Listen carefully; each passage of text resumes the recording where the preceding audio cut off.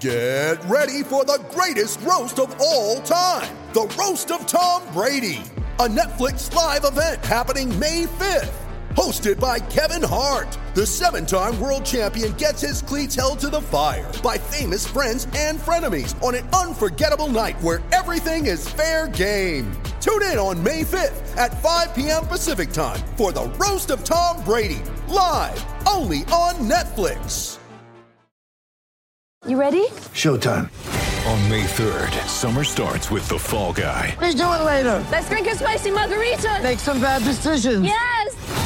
Audiences are falling in love with the most entertaining film of the year. Fall Guy. Fall Guy? Fall Guy. That's what the poster said. See Ryan Gosling and Emily Blunt in the movie critics say exists to make you happy. Trying to make it out? Nope. Because I don't either. It's not what I'm into right now. What are you into? Talking. Yeah. The Fall Guy. Only in theaters May 3rd. Rated PG-13.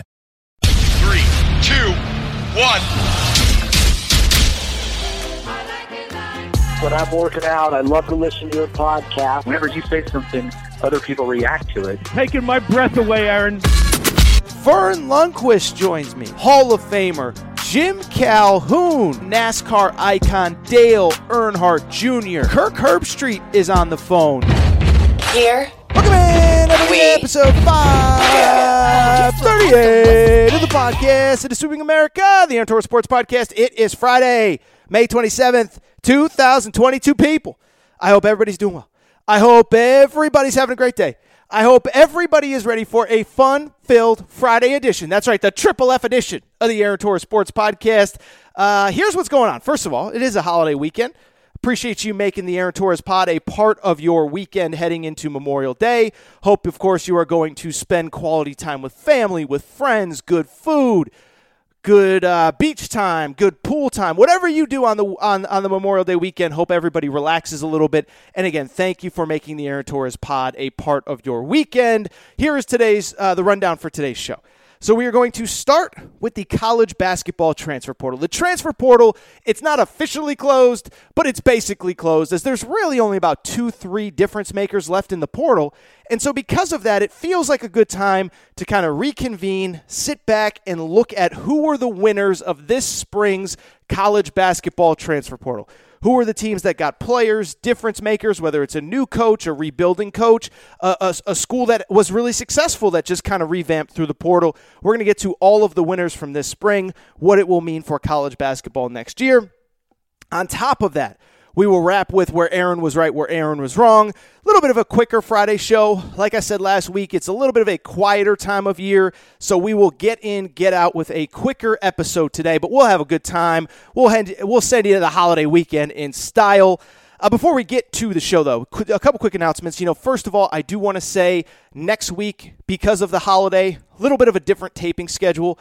My guess is we will do 2 shows. There will be no episode on Monday, unless, I always say it, unless something crazy happens. Listen, if John Calipari gets hired by the Lakers, or if Coach K comes out of retirement, or if Nick Saban takes a swing at Jimbo Fisher at some point, we will do a show on Monday. But for the most part, next week will probably be a 2-episode kind of week. We'll probably do like a Wednesday and Friday. Of course, next week will be a big week for college basketball on top of all the portal stuff that I'm going to talk about today. Next Tuesday, I guess it would be, it's midnight on June 1. Is the deadline for players to withdraw from the NBA draft. So there are still a few players as I record here on Thursday night that are still testing the waters. Drew Timme from Gonzaga, Jalen Wilson from Kansas, Dalen Terry from Arizona. So we will do a big recap when that becomes official. So 2 episodes next week. Keep an eye on that. And the only other thing I would say is as we hit June, it's going to be a little bit of a quieter time in sports, especially the college sports that we cover. And so I am going to try to get on a few kind of big guests and some of the guests that we have on at various times a year. If you have anybody that you want on this show, let me know. Unofficially, it looks like Sean Miller will make a return to this show. Now the head coach at Xavier, excited to talk to Coach Miller. I think we're in pretty good shape with Bruce Pearl. Obviously, we're always going to be efforting Eric Musselman as he has an incredible team coming in next season. But if there's anybody else that you guys and girls want to see or hear from always let me know. I will do my best. Obviously, if it's the college basketball, college football space, that is the way to go. So let me know who I can get. Oh, Dan Hurley, always efforting Dan Hurley. We will get him on this show at some point. Point I'm trying to make, if there's anybody you want on this show, just let me know. But with that said, let's get to the topic of the day. And the topic of the day, to me, like I said, there's no obvious, like, we have to lead with this. This story shook up the world. Like Jimbo Fisher, Nick Saban last week. There's really nothing like I gotta talk about. And so what I thought I would do today is something fun, something different, and that is really go ahead and pick out the winners of college basketball's transfer portal. The question, why am I doing it today? Well, it's because basically the portal, as I just said a minute ago, is unofficially closed. There are still 2 to 3 difference makers that are in the portal as I record here, but for the most part, the really good players have entered the portal, committed to their school, and are actually, in many cases, many of them are getting set to enroll as early as next week, if not in early June for spring practice and the things that go on during the spring semester, summer school, all that kind of stuff. And so I bring it up because, honestly, we're at the point where there really isn't that much left to talk about with the college basketball transfer portal, but it is a good time to reflect, pick winners, and tell you about the schools that had the most success this spring and also the schools that had the success, but what it will mean for college basketball next year. A couple notes before we get started. One, it did feel like there wasn't as much just absolute insanity in the portal as there was last year. Last year, if you remember, Texas signed, I think, 5 or 6 guys. Kentucky signed 4 or 5 guys. You had Kofi Cockburn, Marcus Carr entering the portal in June and July. This year, because the deadline to enter was May 1st, it was a little bit less hectic, and picking winners wasn't quite as easy or obvious as last year. But nonetheless, there were still a couple teams, couple programs that I thought really, really kind of shook up and fixed a lot of the problems that they had. On top of that, what I would also say is before we get to the winners, I do want to set the criteria here. And really the only criteria is this. You had to sign multiple guys. Because I do think there's some schools that had like an individual hole to fill. But it feels weird if you only sign one guy to call them a winner, right? Like Kentucky needed a slasher and scorer. They got Antonio Reeves from Illinois State. Are they a winner? I don't know. They got a player they need. I don't know if they're a winner. Same with Gonzaga and Efton Reed. Same with Creighton and Baylor Shireman. Same with Kansas and Kevin McCullough. And so I just bring it up because I'm kind of focusing on schools that signed 2, 3, 4 guys. As you'll see in a minute, some of these schools needed all these guys. Some of them didn't. But with that said, let's get to the winners of this year's college basketball transfer portal. First off, the number one winner is the guy that is seemingly a winner in the portal every year, and that is Eric Musselman in Nevada. This is a guy that has killed it in the portal since he got to college basketball. It's funny, I was watching the Miami Heat on, I guess it would have been Wednesday night. Cody Martin, who played for him at Nevada, is playing for the Miami Heat. Obviously, a couple other really successful transfer stories through the years at Arkansas since he's gotten there. But obviously, it also is important to note that next year it's going to be a little bit different because they have that super marquee number 2 ranked recruiting class coming to Arkansas. 6 top 100 players, 3 McDonald's All-Americans, so they could be a little bit more picky in the portal. But make no mistake, Eric Musselman went into the portal and got the guys that he wants. And really, as I look back on what Arkansas did, that is what continues to impress me about Coach Muss. He knows what he wants, and he goes and gets it. It was amazing to watch how quickly and how aggressive he was when he saw guys that he wanted. I looked it up. They had 4 transfers committed this spring by April 7th. That doesn't feel like it's that early, but here's the deal. The national championship game between Carolina and Kansas was on April 4th. By the end of that week, Arkansas had 4 different transfers committed, and here are the guys that they have coming in and the impact that they could have next year. The first guy was actually in many ways maybe the most interesting. Trevon Brazile, 7 points per game at Missouri. Doesn't sound as though that's a crazy productive freshman season, but this was a guy that was really under-recruited, really developed late, really came on strong as a freshman this past season, 15 points in an SEC tournament loss. And when he entered the portal, he had a lot of schools really interested. I know Kentucky was interested. He committed to Arkansas. And this is a guy that if you talk to NBA people, they say, look, he ain't there yet. He might not be there next year. But if all goes well, that guy could play in our league. Big, athletic, skilled, all that good stuff. So Trevon Brazile was the first guy they got. Then Jalen Graham, all Pac-12 forward from Arizona State. Really good from about 15 feet in. Really like what he's all about. And finally, not finally, but Then they went out and got these two kids, Mikal and Makai Mitchell, who played at Rhode Island. Why are they important to me? I've said it before. Eric Musselman is a guy that if there's something that his team is lacking coming out of a season, he will immediately attack it in the portal or in the offseason. Last year, Arkansas did not have the rim protection that they needed. That got exposed. It really didn't get exposed until the Elite Eight, where they played Duke and lost to Duke, in large part because of the success of Mark Williams. What does Eric Musselman do? He goes out and signs the Mitchell twins, who played at the University of Rhode Island. Two guys that really played very well last season. It's interesting because we got twins, but they kind of do different things. They each have their own strengths and weaknesses. Mikal Mitchell was the better offensive player, 11.6 rebounds per game, 2.5 blocks as well. Makai Mitchell, 9.5 points, 7.5 rebounds, so he's more of the energy hustle guy. The other one is the rebounder. And so I think Arkansas really beefed up its front court to go along with the talented backcourt players that they're bringing in via the high school ranks. Also worth noting, Arkansas did wrap the portal season about a week or so ago. I think it was 2 weeks, actually, at this point. Ricky Council, kind of a guard-forward hybrid kid who played at Wichita State, 12.5 points per game. This is another guy. I'm just telling you, I've talked to NBA people that are like, this dude can play in our league. Super athletic, super skilled, and I think it speaks to who Arkansas is going to be next year. I think they're the deepest team in college basketball. I think you can argue just in terms of future NBA prospects, they may be the most talented.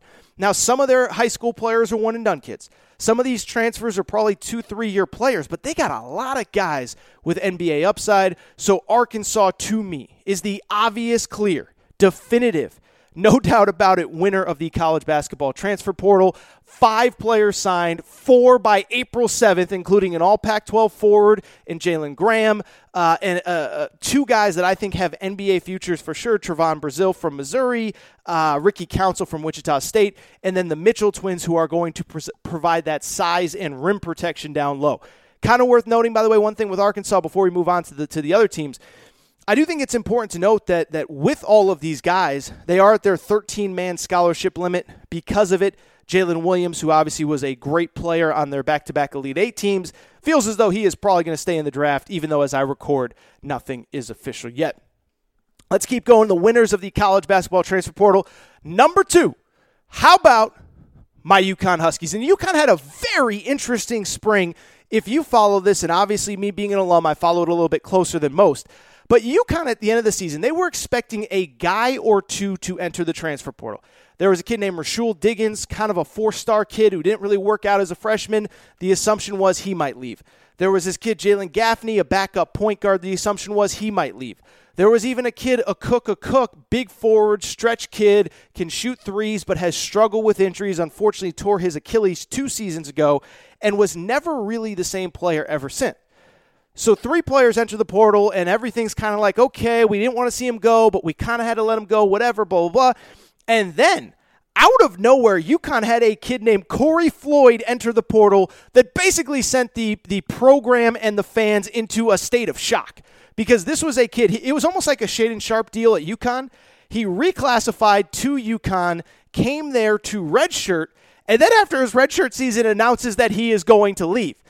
Dan Hurley, I don't know Dan Hurley at all, but he made some comments that seemed kind of thinly veiled at Corey Floyd. But 4 guys leave, and UConn fans are like, what is going on? Are we in trouble? Should we be worried? Is there something we don't know about?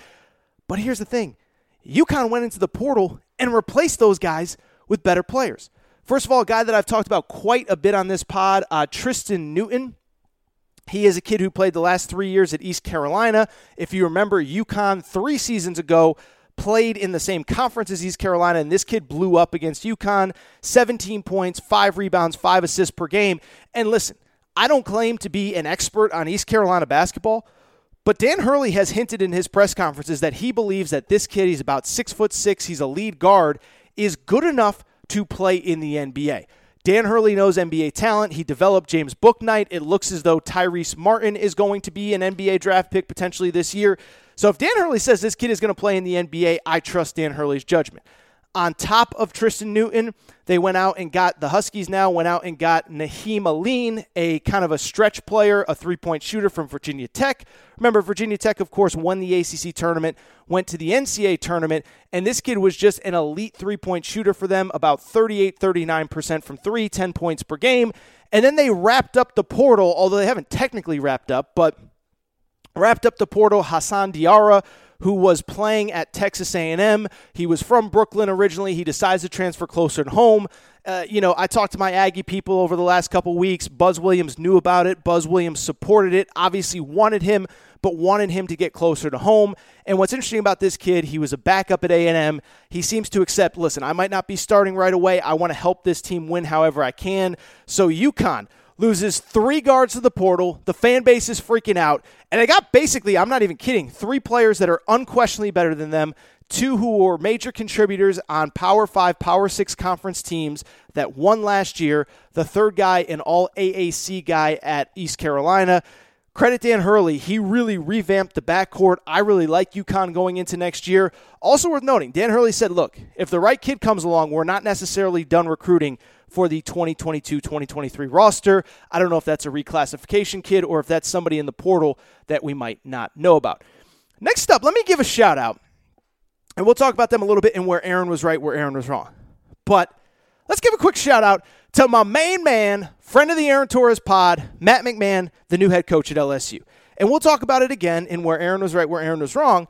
But I was a little critical of this guy when he got there. I talked a little bit about the staff and should they have done this and should they have done that. Because if you remember, when Matt McMahon got to LSU, the entire team entered the transfer portal. So they had 2 guys declare for the draft, Tari Eason and Darius Days, and then 11 players in the portal. And I said, is there a way they could have avoided it? Could they have kept somebody on staff? Should they have done something to keep this core that Will Wade left him more together?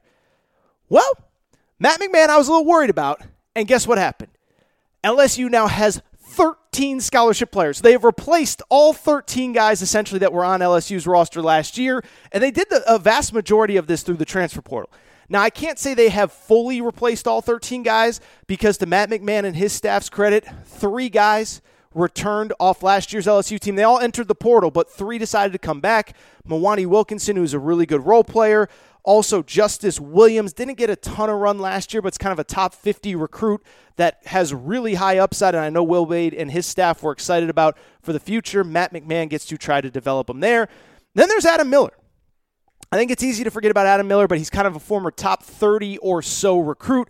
Played his freshman year at Illinois, was a big part of that Illinois team that went into the NCAA tournament 2 years ago as a number 1 seed. Many thought they were good enough to win the national championship. He transferred to LSU last year, got hurt, did not play, decides to come back to LSU, and I've heard Matt McMahon say, I like this kid, I like his attitude, I like his work ethic, I'm really excited to coach this kid. Beyond just those 3 that came back from LSU, it's important to note Matt McMahon also got 3 guys off of his Murray State team, which won 31 games last year. So if you remember, Matt McMahon was the head coach at Murray State. He decides to come to LSU, and 3 of his best players are coming with him. The most important one, in my opinion, KJ Williams, who was the Ohio Valley Player of the Year. Really interesting story there. He entered the NBA draft, did not get the feedback he wanted. Now he's coming to Baton Rouge, where I think this is a kid that could potentially be, I just think he'll be a really good player in the SEC. I'm not going to sit here and say he's going to be all conference, all this, all that, but 6'10", super athletic, big, strong, physical, can rebound. Also Trey Hannibal and then Justice Hill both came from Murray State as well. And I think that's really important for Matt McMahon because I do think it is going to help him set the tone and the culture of the program that he is trying to establish at LSU. So 3 players return from LSU, 3 players from Murray State, and then he also grabbed a bunch from the portal. On top of all the guys that I already mentioned, Cam Hayes, a really nice guard from NC State, Kendall Coleman, big guy who played at Northwestern State, Derek Fountain, who played at Mississippi State. Credit Matt McMahon. There was at one point in the summer, he had 0 scholarship players at LSU. All 13 scholarships are filled via the transfer portal, via players that are coming with him from Murray State, returnees, a high school player or 2. But I'll tell you this, if LSU is actually eligible for the tournament next year, I think this could be a fringe tournament team.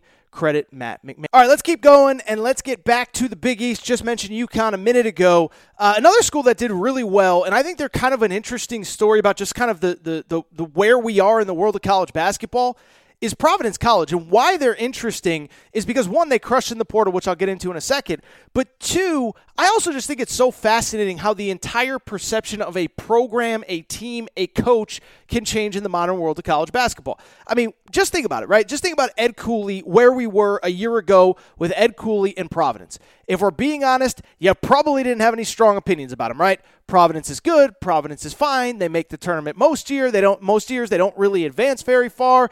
Just a nice little program that does their thing in college basketball. I can't think of an exact analogy to them, but they're like, I'm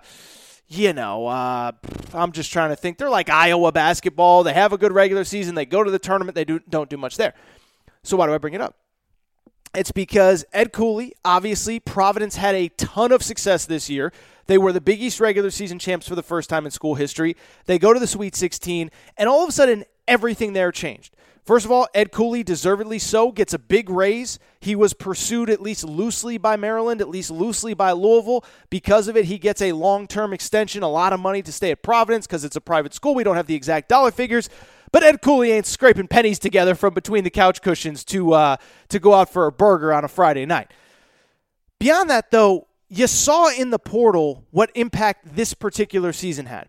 In total, Providence, if you remember last year, actually, their top 6 scorers were all seniors, so they had a lot of holes to fill. They go out and get 5 players that I believe are really, really good through the transfer portal. First of all, I mentioned a minute ago, Corey Floyd, the guard from UConn, was a former top 100 or so recruit, redshirted this past year. He ends up at Providence. Another freshman, by the way, that was really highly recruited, didn't play a ton. This is where Bryce Hopkins from Kentucky ended up. Kentucky fans know who I'm talking about. This kid was former top 30 or so recruit, had a couple really good games, including one late against LSU. Kentucky fans were mad John Calipari didn't play him more, but at the end of the day, he decides to leave. He ends up at Providence. Also, Anthony Carter, all-SEC freshman guard at South Carolina. Clifton Moore, a big guy who began his career at Indiana, then went to LaSalle and was very productive over the last couple of years. He goes to Providence too. And then finally, the guy that I think is going to be the biggest difference maker next year, Noah Locke, who played last season at Louisville, before that at Florida. If you know much about Noah Locke, really good three-point shooter, a guy that was really productive for about 2-3 years at Florida, goes to Louisville last year, struggled a little bit at Louisville last year, but let's be honest. Louisville was a complete dumpster fire. I can forgive him for not being awesome when your coach starts the season suspended, he comes back, then he resigns. It was a total chaotic scene at Louisville. Noah Locke coming in, he will provide plenty of three-point shooting.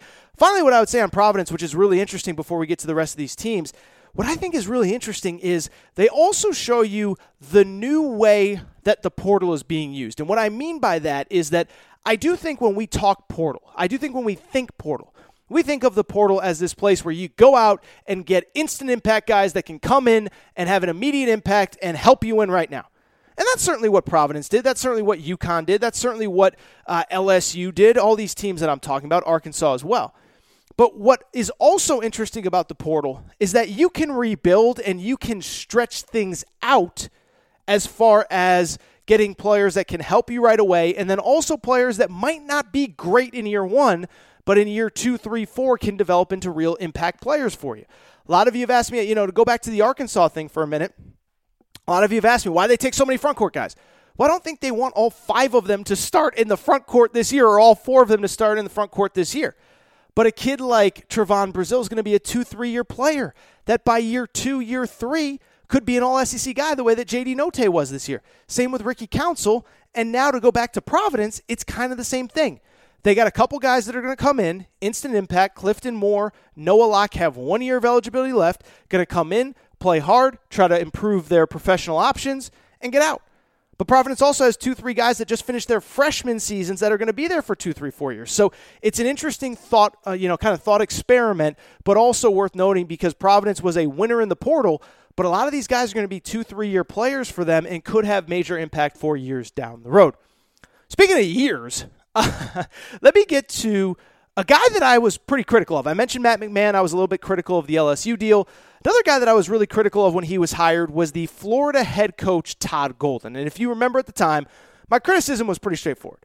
For people who don't remember, Todd Golden, 36-year-old analytics guy, was the head coach at San Francisco, helped San Francisco make their first NCAA tournament in forever. He gets hired at Florida, and I said, look, I'm not saying he can't win at Florida. I'm just saying 36-year-old analytics guru does not strike me as the guy that you hire when you're competing against Bruce Pearl and John Calipari and Rick Barnes and Eric Musselman and Nate Oates and all these guys. And so I was kind of critical. I said, is he going to be able to get the – analytics don't matter if you don't have players that can make an impact.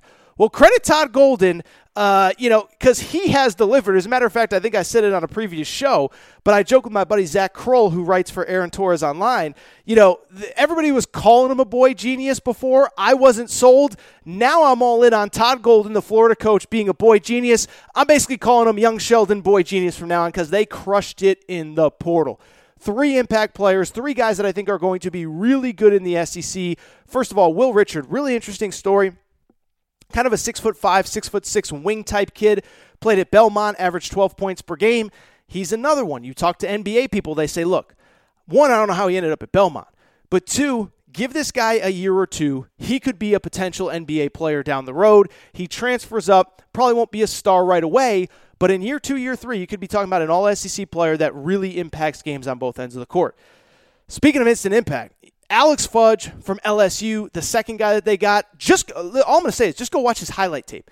Has one of the most incredible highlight tapes I've ever seen coming out of high school. Again, another guy that I've talked to NBA scouts about. It's like if this guy clicks, he is going to be a star. He came from LSU, had a kind of a quiet freshman year, but that's not to say that he can't be successful. There was just a lot of really good players at LSU. Finally, the third guy. Kyle Lofton from St. Bonaventure. St. Bonaventure was a team that 2 years ago made the NCAA tournament. Didn't have as much success this year for whatever reason. But Kyle Lofton's just kind of one of these veteran do-it-all guards, and I just love the way he plays. 13 points per game this year, 6 assists per game. And I think when you're Todd Golden and you're starting out from scratch at a place like Florida that has a history of success, but I think has really struggled the last couple of years. They missed the tournament this past year. You got to get kind of culture guys. You got to get guys that are just going to come in, know their role, veteran, do their parts. Kyle Lofton, the guard from St. Bonaventure, I believe is that guy. So 3 guys at Florida for the new head coach, Todd Golden, who I really like a lot. Kyle Lofton, Alex Fudge, Will Richard. Also worth noting from Florida's perspective, Colin Castleton, their star center, is coming back. I'm just telling you, that's another team. I think they're right there on the cusp of a potential NCAA tournament team. Let's keep this party going. First ACC team, and maybe the most notable team in the transfer portal this year. I got to go down to take my talents to South Beach, baby. How about the University of Miami? The Fighting John Ruizes. We don't know about all their transfer portal commits, but we know that Nigel Pack was very well compensated to commit to Miami. But let's also call a spade a spade. He was well compensated because he was a really good college basketball player last year. So Miami signs 2 guys. The most notable one was Nigel Pack, the guy that broke the internet, because John Ruiz said, we're paying him $400,000 a year for the next 2 years to be a Miami Hurricane and represent my company. Like I said, though, there's a reason he's getting paid, because he was really good at Kansas State. 17.5 points per game, 43.5% three-point shooter. Now, what I will say is, look, I think Nigel Pack's a good player. I don't think he's elite. I don't think he's game-changing. I think he put up a lot of stats on a really bad team. But at the same time, Miami's coming off an Elite Eight appearance. They have some really talented players coming back. You had a 17-point-per-game score in the Big 12. That is nothing but good news for Miami. On top of that, they got another guy that a lot of people really wanted, Norchad Omier, who played at Arkansas State. 18 points per game, 12.5 rebounds per game, was the Sun Belt Player of the Year. Yet another player. Talk to NBA people. He's not going to be a superstar for Miami, but he is a guy that can come in, play a role, has the size, athleticism, skill to potentially be an NBA player. 6'7", 6'8" player. Really cool story. He's actually from Nicaragua. I believe he's the first ever Nicaraguan player to play major college basketball. He is going to Miami. My assumption is he got a pretty sweet NIL deal as well. But listen, the Fighting Miami Hurricanes, the Fighting John Ruizes, two really good players in Norchad Omier and also Nigel Pack. I'll try to be quick on these last few. One, I want to give a shout-out to a guy that I think a lot of us have been critical of through the years. That's Georgetown and Patrick Ewing. If you remember, Georgetown went winless in the Big East this past year, this after winning the Big East tournament 2 seasons ago and making the NCAA tournament. The assumption all along was that Georgetown was going to fire Patrick Ewing. Instead, they do the opposite. They said, look, we're going to give you another year, mainly because he signed a massive extension after that NCAA tournament run. But what we're going to do, you're going to shake up the staff. You're going to go get some guys that can help you bring in recruits. Well, what happens? He goes out, gets Kevin Nickelberry from LSU. Kevin Nickelberry helps bring Brandon Murray, who I think is an all Big East type player next season, played last season at LSU. If you've noticed, a lot of these former LSU players are popping up on this list. But Brandon Murray has come in 10 points per game as a freshman at LSU. Real instant impact player, is from Baltimore. I think he's going to be really good at Georgetown next year. Also, just a really interesting story. Qudus Wahab was basically the star player of Georgetown's NCAA tournament team 2 years ago. He enters the portal after last year, goes to Maryland, decides to come back to Georgetown this offseason. Now, obviously, he's going to need a waiver, but I think he'll get it. But all of a sudden, you add a guy that averaged 13 and 10 or whatever his final year at Georgetown back to this team. I'll tell you, Georgetown's one of those teams. They're not, I don't think, an NCAA tournament team on paper, but they are going to make things tough for teams in the Big East. One thing that I think is worth noting at this time, in May, as we start to look ahead to next year, the Big East is going to be really, really, really tough. Villanova's going to be good. UConn's going to be good. 3 new head coaches who I think are going to have a major impact. Sean Miller at Xavier, Thad Matta at Butler, Shaheen Holloway at Seton Hall. A lot of talent in that league. St. John's, it's worth noting, added some nice pieces in the portal. Andre Curbelo, etc. But Georgetown is another one I want to acknowledge. I'll quickly go through the rest of these teams. Baylor signed 2 players. One is Jalen Bridges, a forward that played at West Virginia. I think he's going to step into that wing, 2-way defensive, offensive role. I think he's going to be really good there. Western Kentucky, I talked about on last episode. Christian Lander, former 5-star that played at Indiana. He is coming to Bowling Green, as is Dante Allen, who had some really bright moments for the University of Kentucky. Last little kind of mid-major team. They're not really mid-major, but Wyoming. I think I've talked about them at various points throughout, but in one weekend, signed 3 players from the Pac-12, Ethan Anderson and Max Agbampolo, both from USC, Jake Kyman, who played at UCLA this past season, and Wyoming's going to be good. Remember, Wyoming made the NCAA tournament last year. They lost in the play-in round to Indiana. They bring back their top 2 players, Graham Ike and Hunter Maldonado, add 3 transfers from the Pac-12. Those are basically the teams that I do think are probably worthy of some acknowledgement. You know, really quick, a couple others. Alabama, 2 really good guards out of the portal. Dominic Welch actually committed late last week. Mark Sears from Ohio. What's interesting about that is that Mark Sears played at Ohio. Remember, Matt McMahon. Nate Oates, the head coach at Alabama, came from the MAC. Ohio is in the MAC. I don't think that he coached against Mark Sears necessarily, but kind of talked to some people who kind of let me know, hey, they know what it takes to succeed in that conference. They believe this is a kid that can come to the SEC and have success. Dominic Welch, another one of those St. Bonaventure guys that I think did a good job, kind of finding the right spot for him. Listen, St. Bonaventure, I don't want to be super cliche about all this, but I do think that when I look at St. Bonaventure guys, really just a school that produces like good players, smart players. They kind of get it, all that good stuff. Those are the teams, I think. Iowa State, by the way, added 2 guys from St. Bonaventure who were really good, Jaden Attaway and also Osun Osunyi, a big 7-foot center. So those are the teams. Listen, I could go on and on, but I've talked long enough. The big winners, in my opinion, Arkansas, UConn, Providence, LSU, Florida with my boy Todd Golden, young Sheldon Boy Wonder, Miami with John Ruiz and all his NIL money. A lot of good teams that I think have done a good job throughout this spring in the transfer portal. All right, that was a long opening segment, but that's what AT does. So this is what I want to do. I do want to take a quick break, and I do want to come back, and I do want to do America's favorite segment, where Aaron was right, where Aaron was wrong. We'll hit on a bunch of different stuff. This is a really, I think it'll be a fun segment for you guys. We'll go through a lot of different things that I've talked about through the years. We'll hit on some NFL. We'll hit on some college football, some college basketball. Really fun. Aaron right, Aaron wrong coming up. I will be right back. When you need mealtime inspiration, it's worth shopping Kroger, where you'll find over 30,000 mouth-watering choices that excite your inner foodie. And no matter what tasty choice you make, you'll enjoy our everyday low prices, plus extra ways to save, like digital coupons worth over $600 each week. You can also save up to $1 off per gallon at the pump with fuel points. More savings and more inspiring flavors make shopping Kroger worth it every time. Kroger, fresh for everyone. Fuel restrictions apply.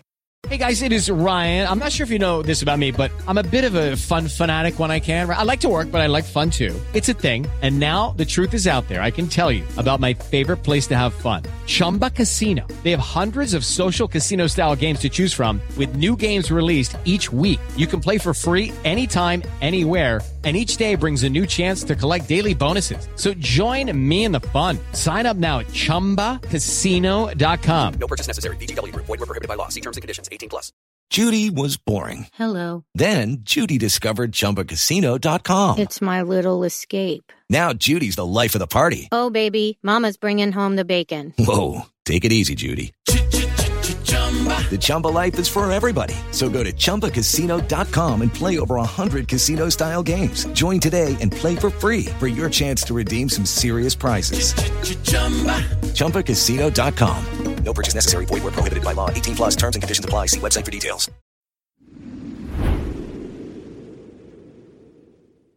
All right, everybody. I am back. Good to be back. Good to be back. Final segment of the show.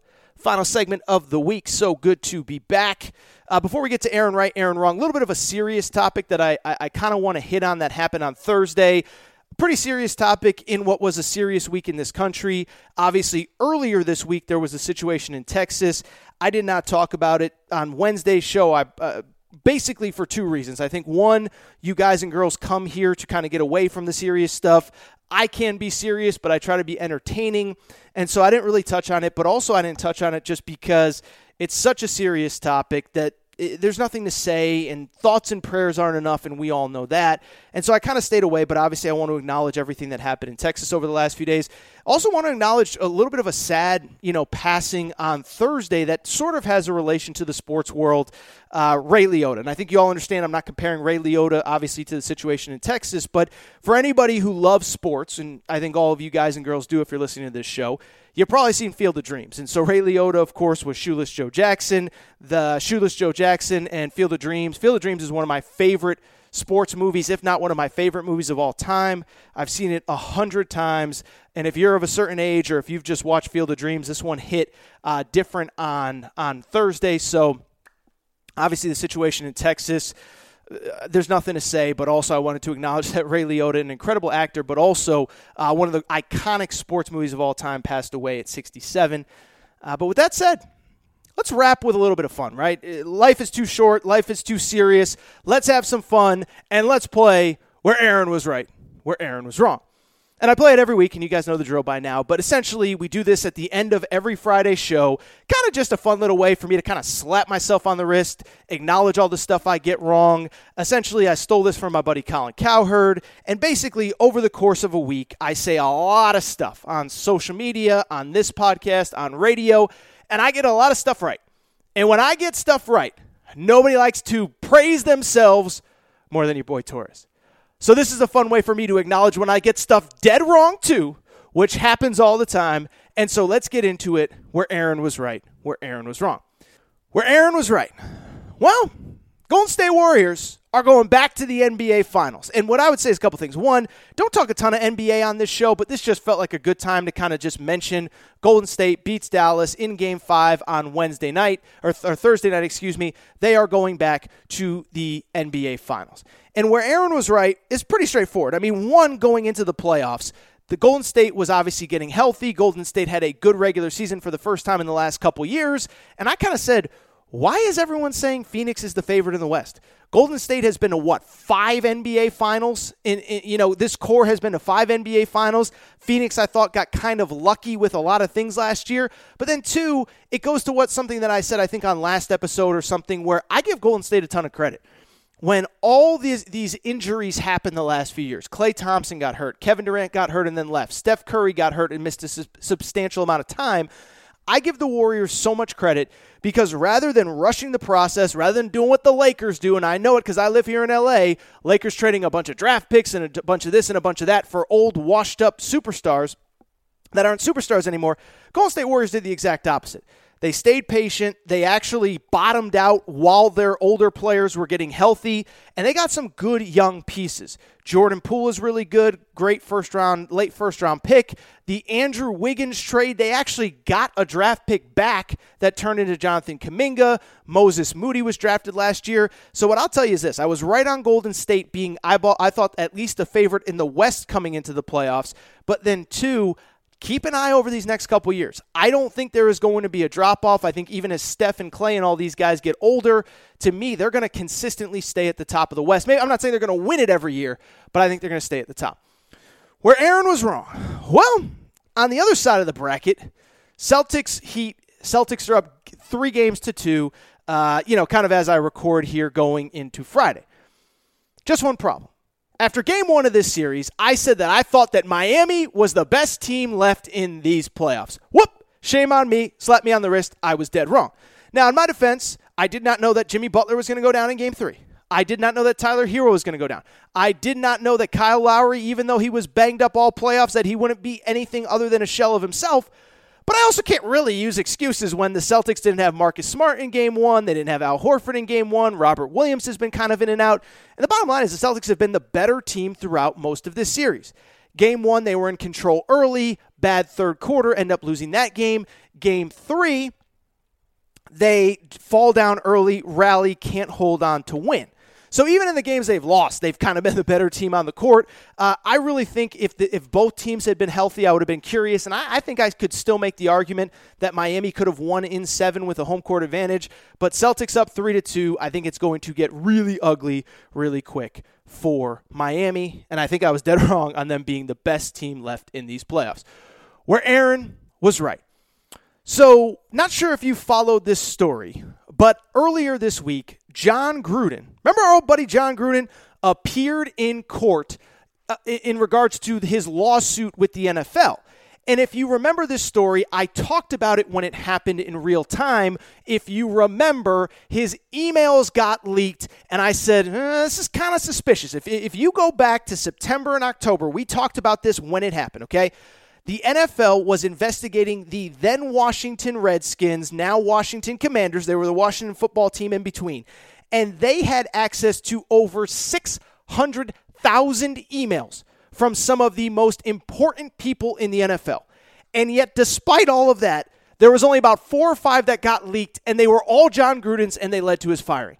And what I said at the time was, guys and girls, we have to separate the emotion of what he said from the fact that there is something that seems very weird here, that they have all these emails. His were the only ones that got leaked. We didn't even see what he was responding to, who he was talking to, what was said on the other side. Oh, by the way, they were leaked to 2 different outlets over 2 different periods of time to make sure that he got fired. And I told you, keep an eye on this. There's something that's not right. Well, fast forward here a couple months. John Gruden goes to court. And the court says that he is allowed to proceed with his lawsuit. I'm telling you, I'm not a legal expert. I'm not a lawyer. I'm not claiming I have all the answers.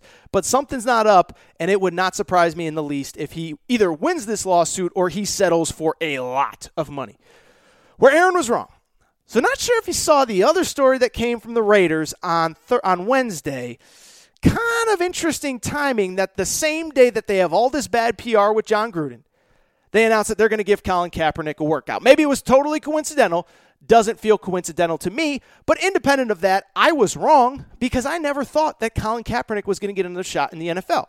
Now, what I would say about that is I still think it's weird to me that there are some people in the media that are immediately jumping to the conclusion that he's going to just go to the Raiders and be awesome.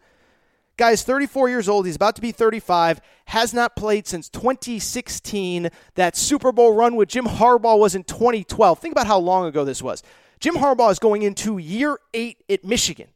Jim Harbaugh has been away from San Francisco forever, and so has Colin Kaepernick. And so this isn't to wish him ill will or hope that he doesn't. I hope he gets a shot, and I hope he does well like I would wish anybody else for that. But at the same time, I saw like Mike Florio, and I'm kind of quoting loosely here, but Mike Florio said something to the effect of he'd be the best quarterback on the Panthers and he'd be the best quarterback on the Falcons. And I'm like, guy hasn't played in 6 years.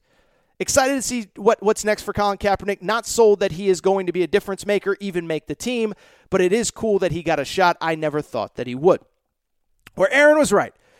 This is what I need you to do. I need you to put on, we need to step into the DeLorean and go back in time all the way back to a magical place called Wednesday. Like literally 2 days ago.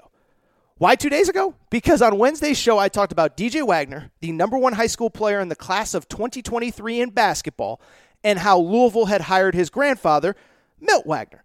And I said, listen, nothing's official yet, but this feels to me like it is the unofficial end of DJ Wagner's recruitment and that he is going to go to Louisville. So why is it where Aaron was right? Well, by technicality, I'm not really right yet, but on Wednesday, Travis Branham, the same guy that broke the story about Milt Wagner, also put in a crystal ball prediction for a kid named Rob Dillingham to Kentucky. What does that have to do with this story? Well, Rob Dillingham plays the same position as DJ Wagner. Kentucky was recruiting both. There was a belief that while the two players like each other, they did not think they could play together in college. So it's interesting that all the intel that all the recruiting insiders have is that this kid is ready to commit just a day after DJ Wagner's grandfather gets hired at Louisville. And it leads me to believe that, again, while the DJ Wagner recruitment is not officially done, it feels pretty much officially done. Look, at the end of the day, all I'll say is this, is that Louisville hiring Milt Wagner, can we just all, like I said, some people like, well, he's an alum. Why wouldn't they hire him? He's friends with Kenny Payne. It's like, I get that he's friends with Kenny Payne. He also left Louisville 36 years ago. It felt like if he was itching to be the director of alumni operations or whatever, he could have gotten that job before the summer that is where his grandson is going to be the number one high school player in America. So, listen, I think it'll be good for Louisville. I think it'll be good for the Kentucky-Louisville rivalry. Obviously, I understand the frustration of Kentucky fans, but when Kentucky gets crystal ball predictions for a player who plays the same position, it leads me to believe that DJ Wagner is not going to Kentucky. Where Aaron was wrong. Again, let's hop in the DeLorean and let's go back to a magical place all the way back to Monday's episode, where in another recruiting story, I talked about the recruitment of Arch Manning, the grandson of Archie Manning, the nephew of Peyton and Eli, and the son of Cooper Manning. And on Monday's show, I said, look, Arch has announced 3 visits for June. He's going to Georgia, he's going to Texas, he's going to Alabama. And I said, look, I don't know what Arch is going to do. I don't even know if Arch knows what Arch is going to do. But if it was me, I would go to Alabama for all of the obvious reasons. Nick Saban, for all of, I thought, the public bad stuff that he said, is the greatest coach in the history of college football. They win national championships. Every quarterback they have turns into a future pro. Their last 3 quarterbacks that are no longer on campus, Jalen Hurts, Tua, and Mac Jones, are all NFL starters. Bryce Young just won a Heisman. To me, it's kind of a no-brainer. If you're going to go to college, just go to Alabama. So why was I wrong? Well, it's because on Wednesday, in addition to all the DJ Wagner stuff, Alabama took a quarterback commitment from the class of 2023, Eli Holstein. So maybe this means nothing, and maybe they'll continue to recruit Arch, and I think they will continue to recruit Arch. The buzz is that Arch is still going to take his visit to Alabama. But I don't think Alabama would be putting out committable offers, and I don't think Alabama would take a commitment from a quarterback in the class of 2023, 1, if they didn't think he was probably about as good as Arch Manning, or 2, if they realistically expected to get him. And it's interesting. I have no insight into the Arch Manning element of this, but I was thinking about it from this perspective. Nick Saban comes from the Bill Belichick coaching tree. Bill Belichick comes from the Bill Parcells coaching tree. And Bill Parcells once had a famous line where he said, you don't want a celebrity quarterback. In other words, and this was in the 80s when it was different, but you don't want your quarterback to be the biggest star on the team. You need a quarterback that kind of does all the little things and blah, blah, blah, and whatever. And I was wondering, is Nick Saban maybe sitting back and saying, I don't know if I want the circus that's going to come with Arch. Doesn't mean he's a bad kid, doesn't mean his family's a bad kid, but the second he steps on campus, he is going to be the second most famous person probably in the state of Alabama. Maybe number 3 behind Brian Harsin or Bruce Pearl or somebody. but he's going to be one of the most famous people in the state. Even if you have an established quarterback, he's going to be the most famous backup in America. And I do think there's going to be an inherent pressure to play him, especially if your starter is not doing very well. And so I have no idea if that's true, but I did find it very interesting that Nick Saban decides to take another quarterback in Arch Manning's class. Does not feel like this kid will go to Alabama. I'll also say this. When I did the segment, I got some feedback from Alabama fans. They did not seem all that upset that Arch Manning was probably not going to go to their school. Where Aaron was right. So earlier this week, Juwan Howard was linked to the Los Angeles Lakers coaching job. I didn't talk about it. Maybe I talked about it in the mailbag. I can't remember. But he was linked to the Lakers job, and he said that he was not interested. Here's the bottom line. I'm going to tell you this, people, for the next 2 years. I want you to open up your ears and listen. I'm not saying you guys don't listen, but the public needs to listen to me on this. Juwan Howard, first of all, Juwan Howard is linked to NBA jobs because he has ties to the Miami Heat because he was a longtime assistant coach. But every single offseason, Juwan Howard is going to be linked to head coaching jobs in the NBA because of his NBA ties, because he's a former NBA player. And for at least the next 3 years, Juwan Howard is not going to the NBA. Juwan Howard, one, is at his alma mater. Two, loves being there. He cried at his opening press conference. He cried when they won the Big Ten championship in Chrysler Arena 2 years ago during COVID. But here's what we also forget. He's got two sons that play in the program right now. His older son is going into his junior year, and his younger son, Jet, is going to be a freshman at Michigan. If you know anything about Juwan Howard, he is all about family. He's always posting with his kids and with his wife and on vacation and around the house on Instagram, and that's a great thing. That's an incredible thing. I'm glad that they're a very tight-knit unit, but because they're a tight-knit unit, Juwan Howard is not leaving Michigan while his kids are still in school. Does that not mean that he can't someday become an NBA head coach? Of course he could become an NBA head coach one day, and I would suspect it. I don't think that anybody in 2022, with the way college sports are, is built to be a college head coach for 30 or 40 years, like Coach K, like Roy Williams, like John Calipari is right now, like Tom Izzo is right now. So I don't think Juwan Howard's going to be at Michigan till he's 80. But he's not leaving while his kids are in school. The family is tight. They spend a bunch of time together. They vacation together. He's not leaving while his kids are at Michigan.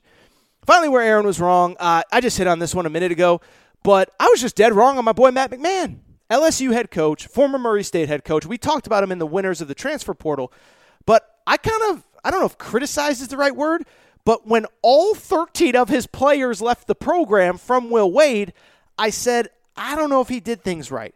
Is there a way that he could have retained an assistant coach to keep some of these guys in place?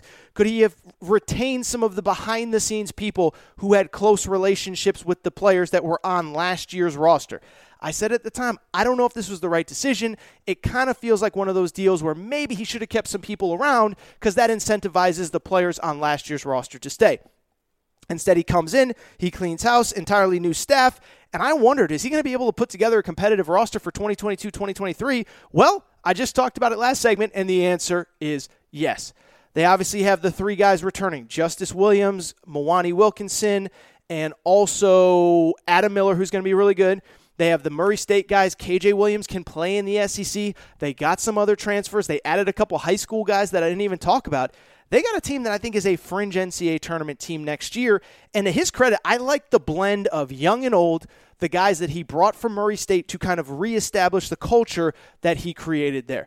So where Aaron was wrong, I had some questions about Matt McMahon. I was dead wrong. While we're here, I think I might have been wrong on Todd Golden too.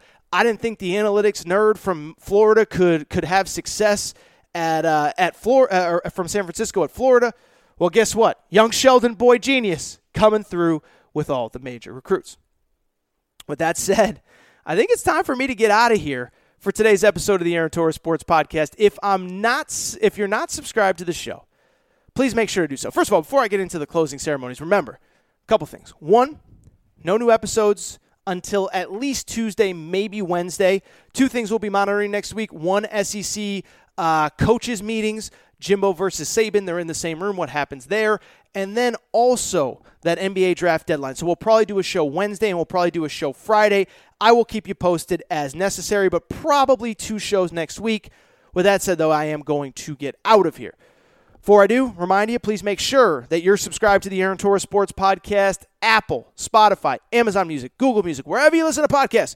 Make sure that you are subscribed to the Aaron Torres Sports Podcast. Also, make sure to rate and review the show. Go ahead, give us a quick 5 stars. Let us know what you like, what you don't like, all that good stuff. Make sure you're following on social media, at Aaron_Torres on Twitter, at Aaron Torres Pod on Instagram, Aaron Torres Podcast Questions at gmail.com, Aaron Torres Podcast Questions at gmail.com. That is all for today's show. Shout out to Torrin Craig. Shout out to Rachel, who hates my voice. I'll be back next week. I'm thinking maybe Monday, maybe Tuesday, maybe Wednesday. I'll be back next week. New episode of the Aaron Torres Sports Podcast. In all seriousness, everybody enjoy Memorial Day weekend. Hopefully you get to spend time with friends and family. Go to the pool. Go to your Memorial Day cookout. Tell everybody about the Torres Pod. We'll talk next week. Step into the world of power, loyalty, and luck. I'm going to make him an offer he can't refuse. With family, cannolis, and spins mean everything. Now, you want to get mixed up in the family business. Introducing The Godfather at ChumbaCasino.com. Test your luck in the shadowy world of The Godfather slot. Someday, I will call upon you to do a service for me. Play The Godfather, now at ChumbaCasino.com. Welcome to the family. No purchase necessary. VGW Group. Void where prohibited by law. 18+. Terms and conditions apply. Hey guys, it is Ryan. I'm not sure if you know this about me, but I'm a bit of a fun fanatic when I can. I like to work, but I like fun too. It's a thing. And now the truth is out there. I can tell you about my favorite place to have fun. Chumba Casino. They have hundreds of social casino style games to choose from with new games released each week. You can play for free anytime, anywhere. And each day brings a new chance to collect daily bonuses. So join me in the fun. Sign up now at ChumbaCasino.com. No purchase necessary. VGW Group. Void where prohibited by law. See terms and conditions. 18+.